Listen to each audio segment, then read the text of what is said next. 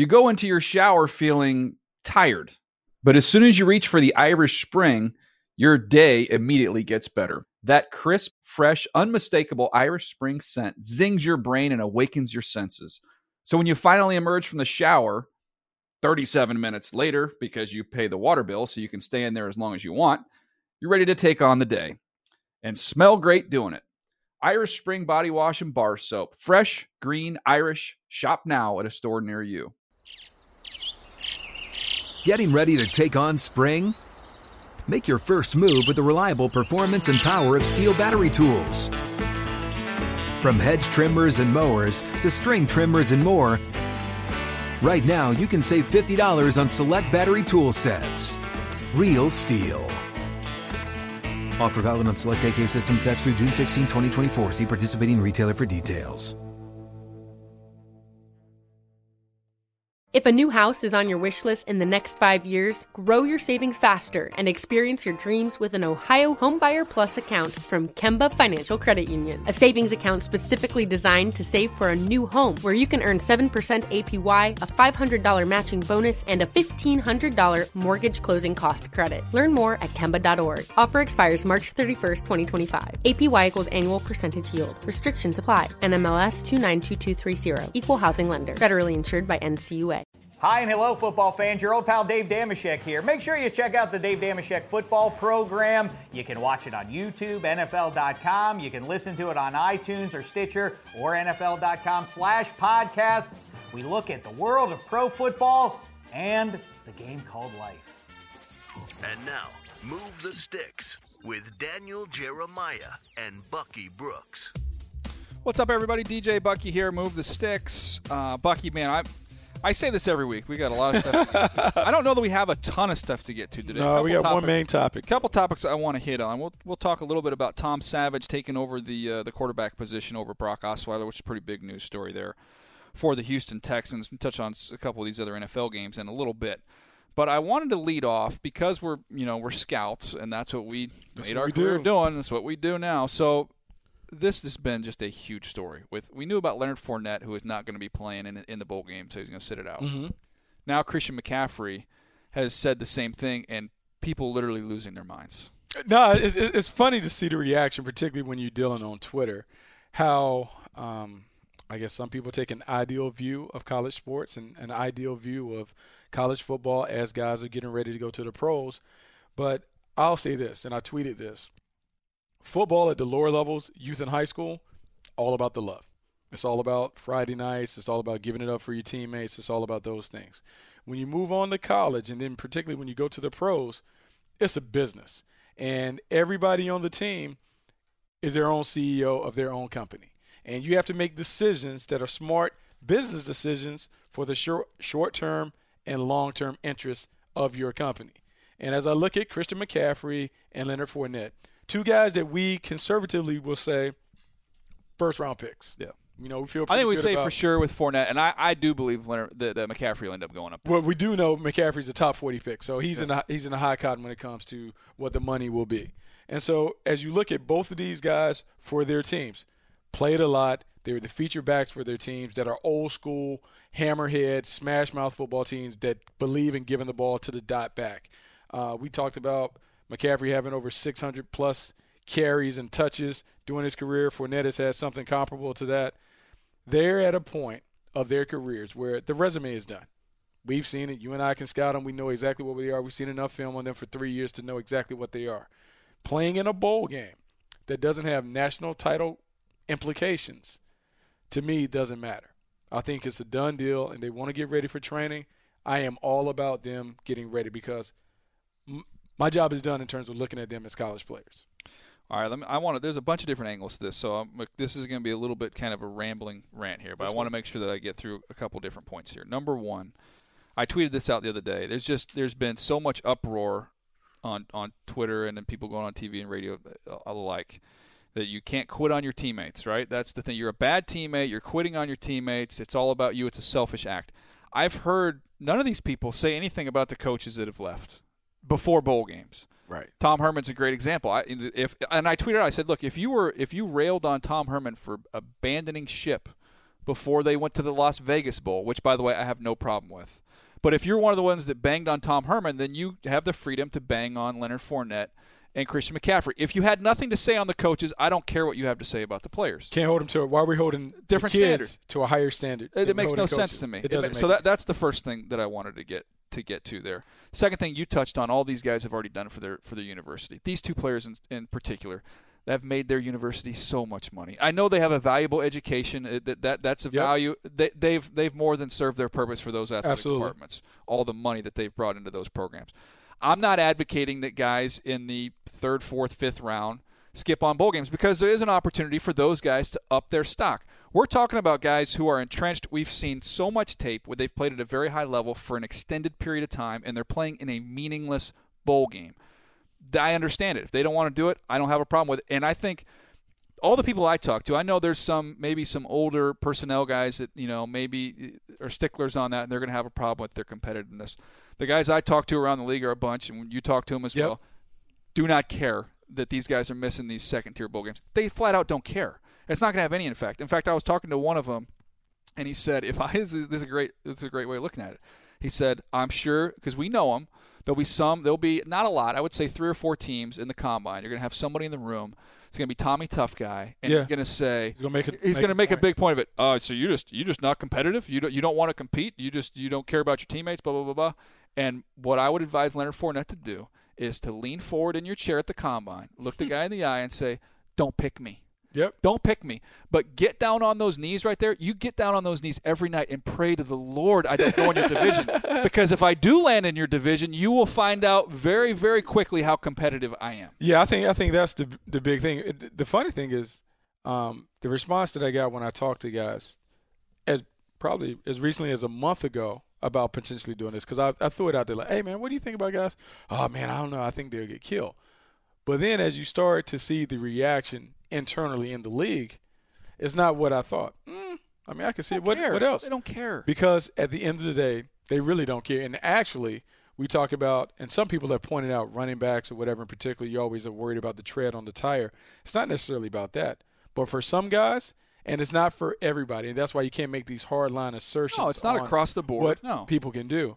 It's not a playoff game, and we're not saying if these guys are in a playoff game. I get that's a different story. You're playing for a championship. That's different. And then the thing that I've heard from other people is like, well, why is it any different if it's a playoff game versus another bowl game? The difference is, to me, those are legacy games. Yeah, those are legacy games where you have an opportunity to make kind of leave a legacy for yourself as a player, as a team, to be part of something great that is long-lasting. People always celebrate those teams.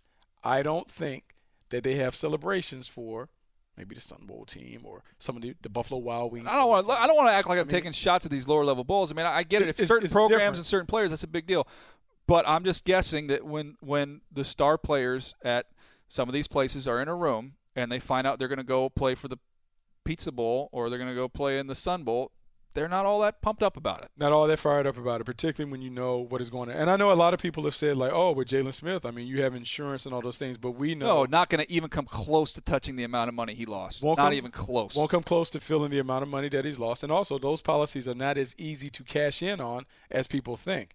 The main thing with Christian McCaffrey and Leonard Fournette, and I use this and I tweeted this, the classic case about we live in a hot take era where everyone has a hot take, everyone goes real hard real soon, everyone has a loud opinion. But we've both seen plenty of cases where all these guys need to do, and what I would tell them, just go kill it at the combine. Yeah. You kill it at the combine. All go away. All that stuff will go away. Because we saw this same stuff similar about Jadeveon Clowney. Mm-hmm. Oh, he's not playing. He gave up on his team. He's not this. First pick in the draft. Goes and blows up the combine. I'm telling you, the NFL people don't even really care about that. We understand. We understand what they are, and those guys have seen enough tape to know exactly what these players are. They'll look at the combine, see how athletic they are, and that's the thing. The other thing I'll say, it pretty much takes 6 to 8 weeks in training to really make a difference in your body in terms of training, speed development, the agility, and these things. These guys now get a jump because we talk about January 1st. The combine is starting February 28th. So that's 8 weeks in particular.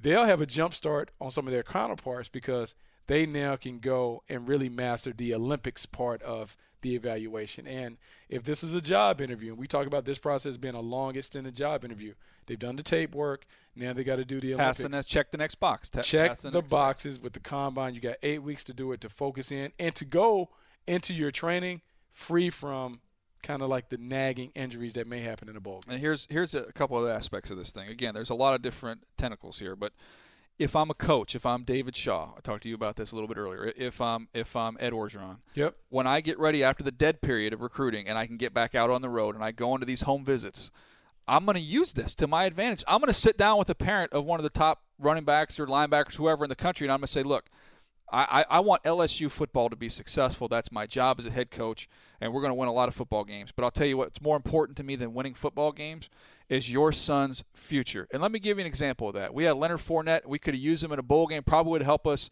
give us a better chance of winning that game. We sat down, and Leonard and I together came to the decision it was best for his future that he didn't play. Now, does that benefit LSU right now, today, or in the next week? No.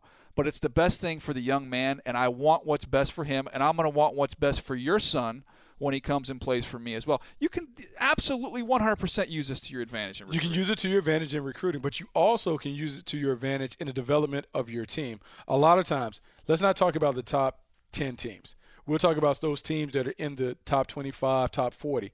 You'll hear their coaches always talk about, man, we want to get to a bowl game because it then affords us 15, develop these guys, young guys. 15 extra practices. So if you think about the 15 extra practices that you get in December, most teams now have moved up their calendar to start spring ball in February. So you get 15 there. I think you get another 15 in spring practices ball. for the spring. So those are 30 practices.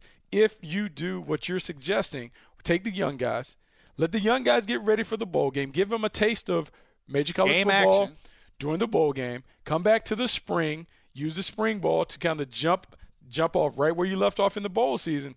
Going into next fall, your guys have 30 extra practices. They have a real game and a spring game to be ready for the next season. Absolutely. I think it's the way a forward-thinking coach can be like, you know what, the bowl game, I'm going to use it. Really yeah. matter. I'm going to use it to my advantage to build my team for next year. That's I even tweeted that. I said the worst case scenario. Everybody's paranoid. This is the tip of the iceberg, and more of these guys. Okay, the worst case scenario, those lower tier bowls.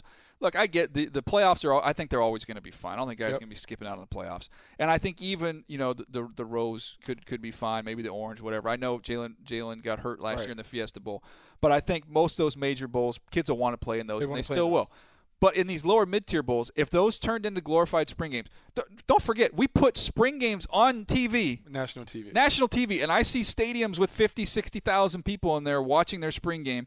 And these fans follow recruiting now. You know who your backups are. I mean, if you're an LSU fan, you're going, man, I tell you what, Geis has looked pretty. I wouldn't mind seeing a little bit more of Geis. How about who's his backup? Let's get him a little bit of work. Get me excited for next year's team, because at the end of the day, this game doesn't really mean anything to us. It doesn't it's mean what it can do for us in the future. Get those young guys reps and get them ready to go. We always talk about this when it comes to picking. When you're picking the winners of the bowl games, you always pick the team that's more motivated to be in the game. Yeah. And so the way that you can increase the motivation of your team, play those guys who haven't had an opportunity to play much. Oh, yeah. Play those young guys. Yes, you want to have a senior coordination for those guys that have really done and served the program well.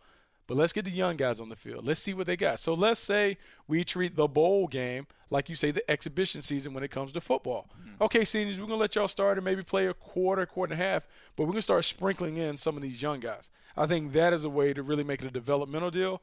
I think as scouts, we can understand that. And I think from a team standpoint and fans, you can get excited about what is to come. I just don't think it's that. I mean, look, if I'm a fan of a team and we're playing in the what is it? The Buffalo Wild Wings Bowl, and I get a chance, Bowl. and I can leave it. So, man, talking to my other buddies that went to the school, what have you, man, you said, how about that redshirt freshman receiver? Finally, man, he's going to be good next year. I'm excited about him. Got him in the mix a little bit. I think you can jumpstart it a little bit. And also, make no mistake, a lot of these teams have lost coaches. So you have teams that are coaching with skeleton Plus, they're obsessed with recruiting. They're trying to get on the road. They're trying to bring these guys in. And so I think it only makes sense. I think we need to make sure we keep it in the proper perspective. I understand people kind of take umbrage with us talking about the quote-unquote meaningless games. We say meaningless in terms of the big scale. They don't necessarily change the plight or perception of a team because They're not a Final Four game, and it's not a championship game. And I know people hate to think about this, but we created this when we talk about March Madness. Because even when we think about college basketball, what do we care about? We care about the tournament. Yeah. That's the only thing we care about. There's a national champion, and everyone else is like, whatever. Yeah. Same thing in football. Yeah, anyways, I think we got some stuff off of our chest there, Buck. One other thing I want to hit on before we get to Tom Savage taking over here for Houston. One other college thing. I'm sure you've been asked a bunch about this, but the Joe Mixon video was released. Yeah. Of him striking a female in their little restaurant or a little strip mall or wherever they were. The video is grotesque. I mean, it's awful. It's heinous. It's atrocious. Yes. It breaks several bones in her face. It's awful. So the question is, if he comes out, is he draftable, and how does that work? And we've been in that room, Buck, and to me, we've talked about it before. When you are an area scout, you're you own your area, and you're responsible for the background on these guys. Everybody's going to have their say in terms of him as a football player. Going to watch the tape, weigh in, stack him up on your board, and get him right. But I've been one of the organizations. I won't say who, but one of the organizations I've been in. They've been on the clock, and I was not in the draft room. The scouts were not in the draft room with this team. Got pulled in there by the owner. The owner of the team said, "You put your name on this guy? This guy's had a couple instances. I know you documented him in your report. Is he a good kid? I mean, you want to bring him in the building? Now, you sitting there as a scout, and the owner is asking you if you're going to put your name on a guy. You better be fully believing that this guy is on the straight and narrow, because you're going to be tied to it. And if it doesn't go well, you're going to be out of a job." And so as a scout, in that situation, Bucky, with what we've seen in that video, I know, and people have pointed out the fact that the report existed for a long time, and we should have been more outraged right when the report was, as all this huge outrage has taken place since the video was released. I get that. But I'm just saying, in a situation as a scout in a room, I couldn't do it. I couldn't say, okay, we 't a list of these other 15 running backs. There's some good players up there. He's phenomenal. Am I going to risk my job? No, I'm not doing that. It's a tough situation because there are a couple of different things that are at play. Like, from the job standpoint as a scout, like what you're trying to balance, and you're trying to mitigate the risk versus reward.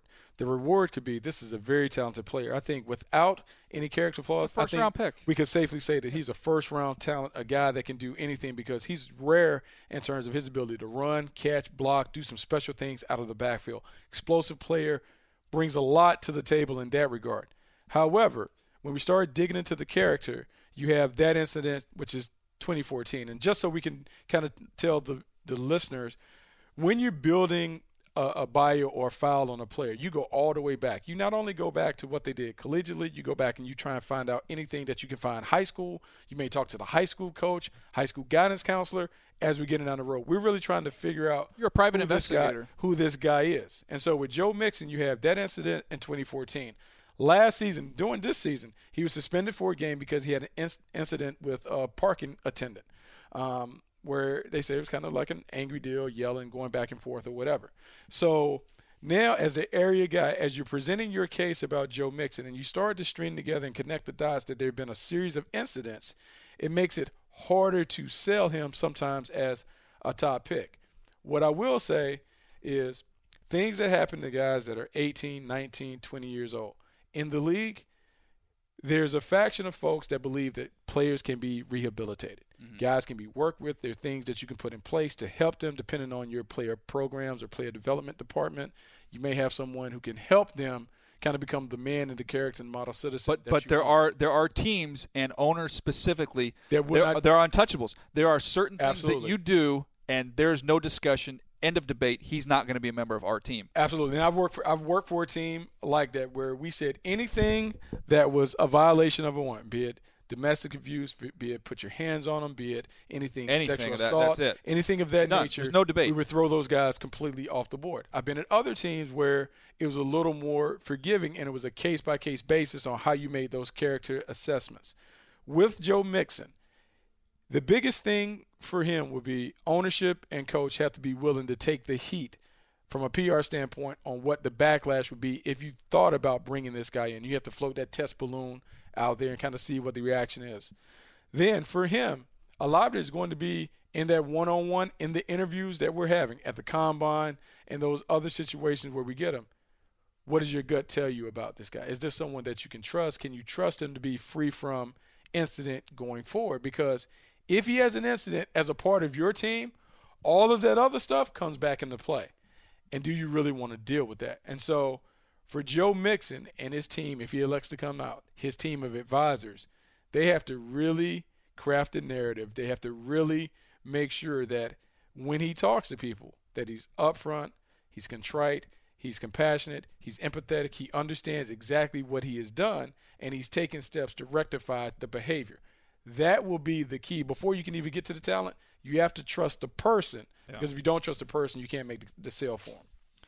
Yeah, it's just an awful situation, and look, it depends. I mean, you said that the owner and the head coach have to be on board, and they have to be in lockstep, and it's tough because tough. I don't know. Like I look at it a couple different ways when you do it, because this was 2014. This case has already been adjudicated. It's already been whatever. And I know people have said, like, yeah, he redshirted, but that redshirt in essence was a suspension for him being on the field. So what you have to do, and I know we're at a time where, like, we kind of crush kids for their missteps or whatever, is you really have to figure out who Joe Mixon is and can you buy the kid. Because if you can buy the kid, then you may be more willing to take on the backlash. But if you don't buy the kid, if you think there's something odd about his character that he's probably prone to do this again, I think you have to bypass it, because there are other guys on the board that are as talented and can do the same things without the baggage that comes. But make no mistake about it.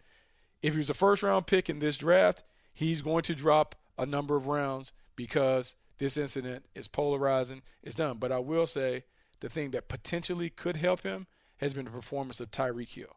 Mm-hmm. And I won't say that. But again, there's no video. It's no video. It's not apples to oranges. It's not apples to Ray apples. Ray Rice, when the report existed versus Ray Rice when the video came out, are two different deals. I mean, same thing. Brandon Marshall. There are other cases of guys.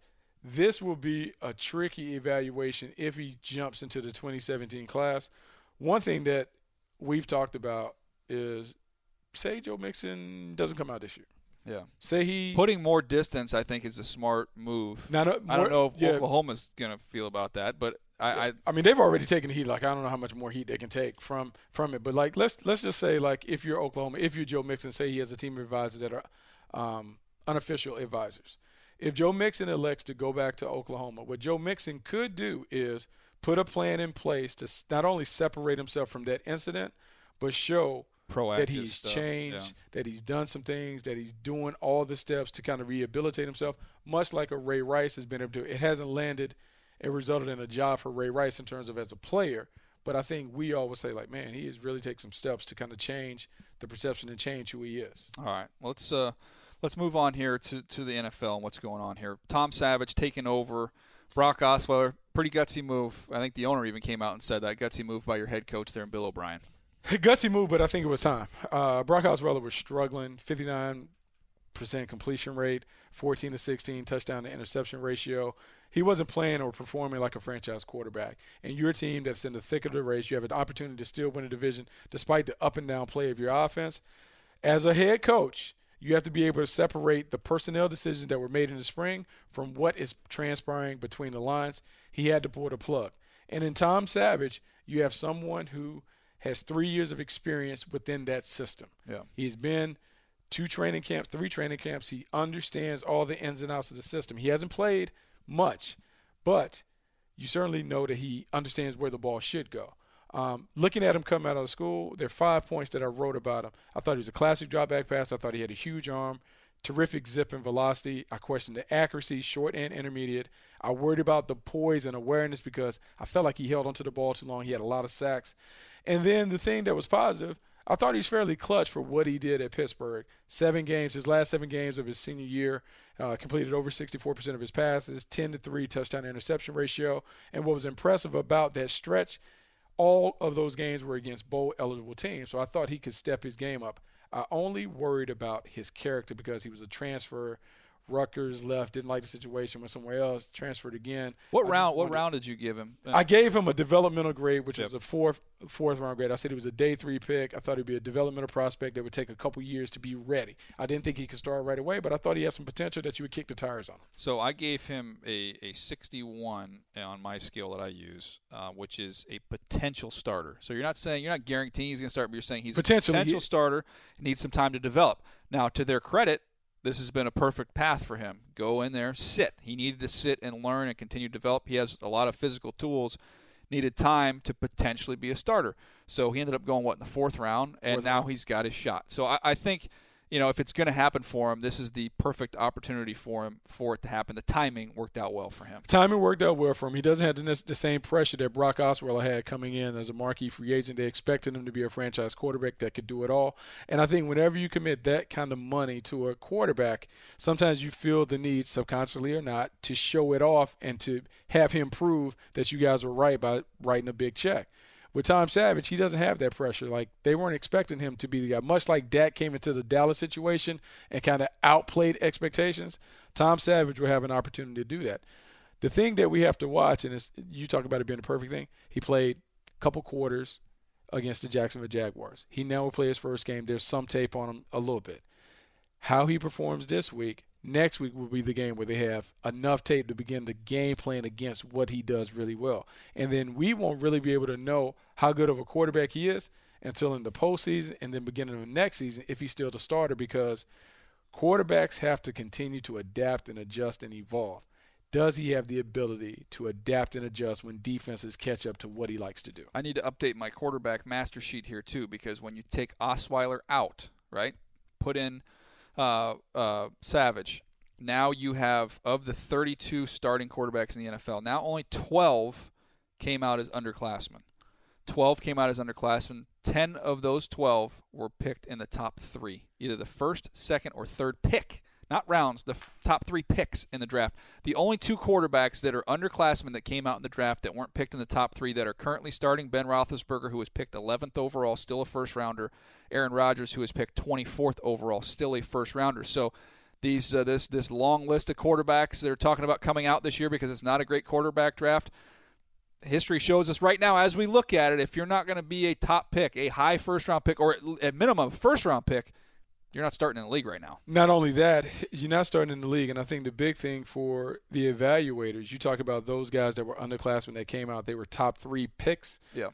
That means your talent merits that you're one of the best players in the draft, and you have to avoid the trap of pushing people up based on, I need a quarterback, versus they're good enough to be a top 3 pick. In any draft, in any draft class, we could pluck those guys in and say that. And so it's a tricky evaluation. It's one of those things where you have to really dig in and buy into it. And these guys that potentially could come into the league as quarterbacks in this class, we just have a lot of digging. I know we talked ad nauseum last year about Jared Goff and Carson Wentz and which one was most ready to play.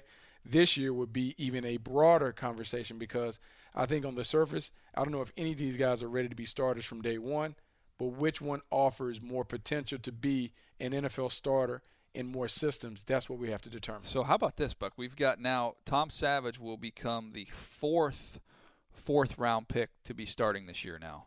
So you have on this list, you've got Kirk Cousins was a 4th-round pick, Dak Prescott notoriously a 4th-round pick, and Bryce Petty, who's taken over the job there as a 4th-round pick. So it's the 4th guy, which to me, when you look at where you're picking, there's something to be said. I've always loved the philosophy that Ron Wolf used to do in Green Bay, always stash a quarterback, draft one every year. Draft one every year. He would do it like more in the 6-7 range. But I'm almost like, man, every year, if as a personnel executive, you're running the draft, every year you take your 3rd-round pick. Trade back, get an extra 4. Yep. So if you trade your 3 back, get an extra 4. It's a bonus pick. Use a 4. Take a quarterback every year in the 4th round. Take a dart. Throw a dart. Just see. You may get one. With Ron, I think they would go every other year. They would try and get a quarterback in those late stages. They would try and develop them and pawn them off. Either they could become a really nice backup, or they would pawn them off for picks. And we saw them have a successful run. Mark Brunell was a guy that was like that. Aaron Brooks. A lot of people forget Aaron Brooks would end up being a Pro Bowl quarterback down in New Orleans. Yeah. He was a pick like that. Matthew Hasselbeck was a 6th-round pick that they were able to kind of parlay into some other things. They've successfully done that year after year after year. If I'm thinking about the draft from a strategic standpoint, we talk about the 4th round. we all know how it resets, and we'll kind of tell the listeners what happens in the draft. At the end of the first day and the second day, you'll look at the board and you'll see who are the prominent names that are up on the board beginning day 3, which is the 4th round. Where do we get picked clean? Which positions have we been wiped out on? Yeah. And what players that we had graded higher than the 4th round are there. If there's a quarterback that is sitting up there above the cut line, those are the guys that you would like to target in the 4th round, because that means that you thought enough of them that they could be starters in the league at some point. You want to take one of those guys, and hopefully you have a nice teacher in the quarterback room that can teach and develop those guys, and maybe you get something special. We've seen these young guys perform better than anticipated. Dak Prescott, Kirk Cousins was a guy that performed very well as a 4th-round pick as a rookie. Bryce Petty has shown some flashes, not necessarily as a rookie, but this year he's shown some flashes. So the 4th-round pick is a little different. We like to think that quarterbacks can come in the 1st round, but we're now beginning to see kind of like the tide shift a little bit. Yeah, you can see it shift. By the way, Leonard Fournette on Instagram just sent out a picture with him and his daughter, and he wrote underneath there, "Only person I owe something to." So there you go, Leonard Fournette weighing in on that one. All right, Buck, I think that's going to do it for us here. I mean, we've got a fun slate of games here. Merry Christmas. Merry Christmas. If I don't say it before then. And then I'm off on a bowl swing, so I'm going to hit a bunch of games. You're hitting a bunch of bowl games. I'm going to a handful. Maybe the plans change a little bit. I'm going to the Sun Bowl. I'm going to go see North Carolina. I was going to see North Carolina play Stanford to see Christian McCaffrey. Check out the quarterback from North Carolina, Mitch Trubisky, to see if he's the real deal. See Solomon Thomas. That'll be a good one. Going to the Fiesta Bowl to see Clemson take on Ohio State. That should be one. That's a great prospect. But, our gig, we're chasing quarterbacks, trying to see if we can find a quarterback. I know you're going to see Miami versus West Virginia. Yeah, I'm going to see Brad Kaya in Miami, and then I'm going to go from there. I'm going to go to one of the best bowl games, Michigan against Florida State. There are a lot of players in that one. Then I'll zip down and see Alabama, Washington, then come back out here for the Rose Bowl with USC and Penn State, which would be a goodie. Busy. Out to the national championship game. Yeah, but it all starts tomorrow night. Poinsettia Bowl, baby. Well, BYU, Wyoming. Looking forward to that. A couple good backs in that game. Looking forward to that game. All right, Bucky, we'll be back with the audio podcast on Monday, so you want to check back in for that on Monday. Tuesday, I will be out. Matt Money Smith back in the studio here to join Bucky Brooks to keep this train rolling. Appreciate everybody checking us out, downloading, subscribing to the podcast on iTunes. We have a bunch of videos popping up, preview videos for the coming week here. You can find those on the NFL YouTube channel. Just pump in, move the sticks there. Wish everybody a Merry Christmas, Happy Holidays, and we'll see you next week. Thanks for downloading Move the Sticks with Daniel Jeremiah and Bucky Brooks. For more, go to nfl.com/podcasts.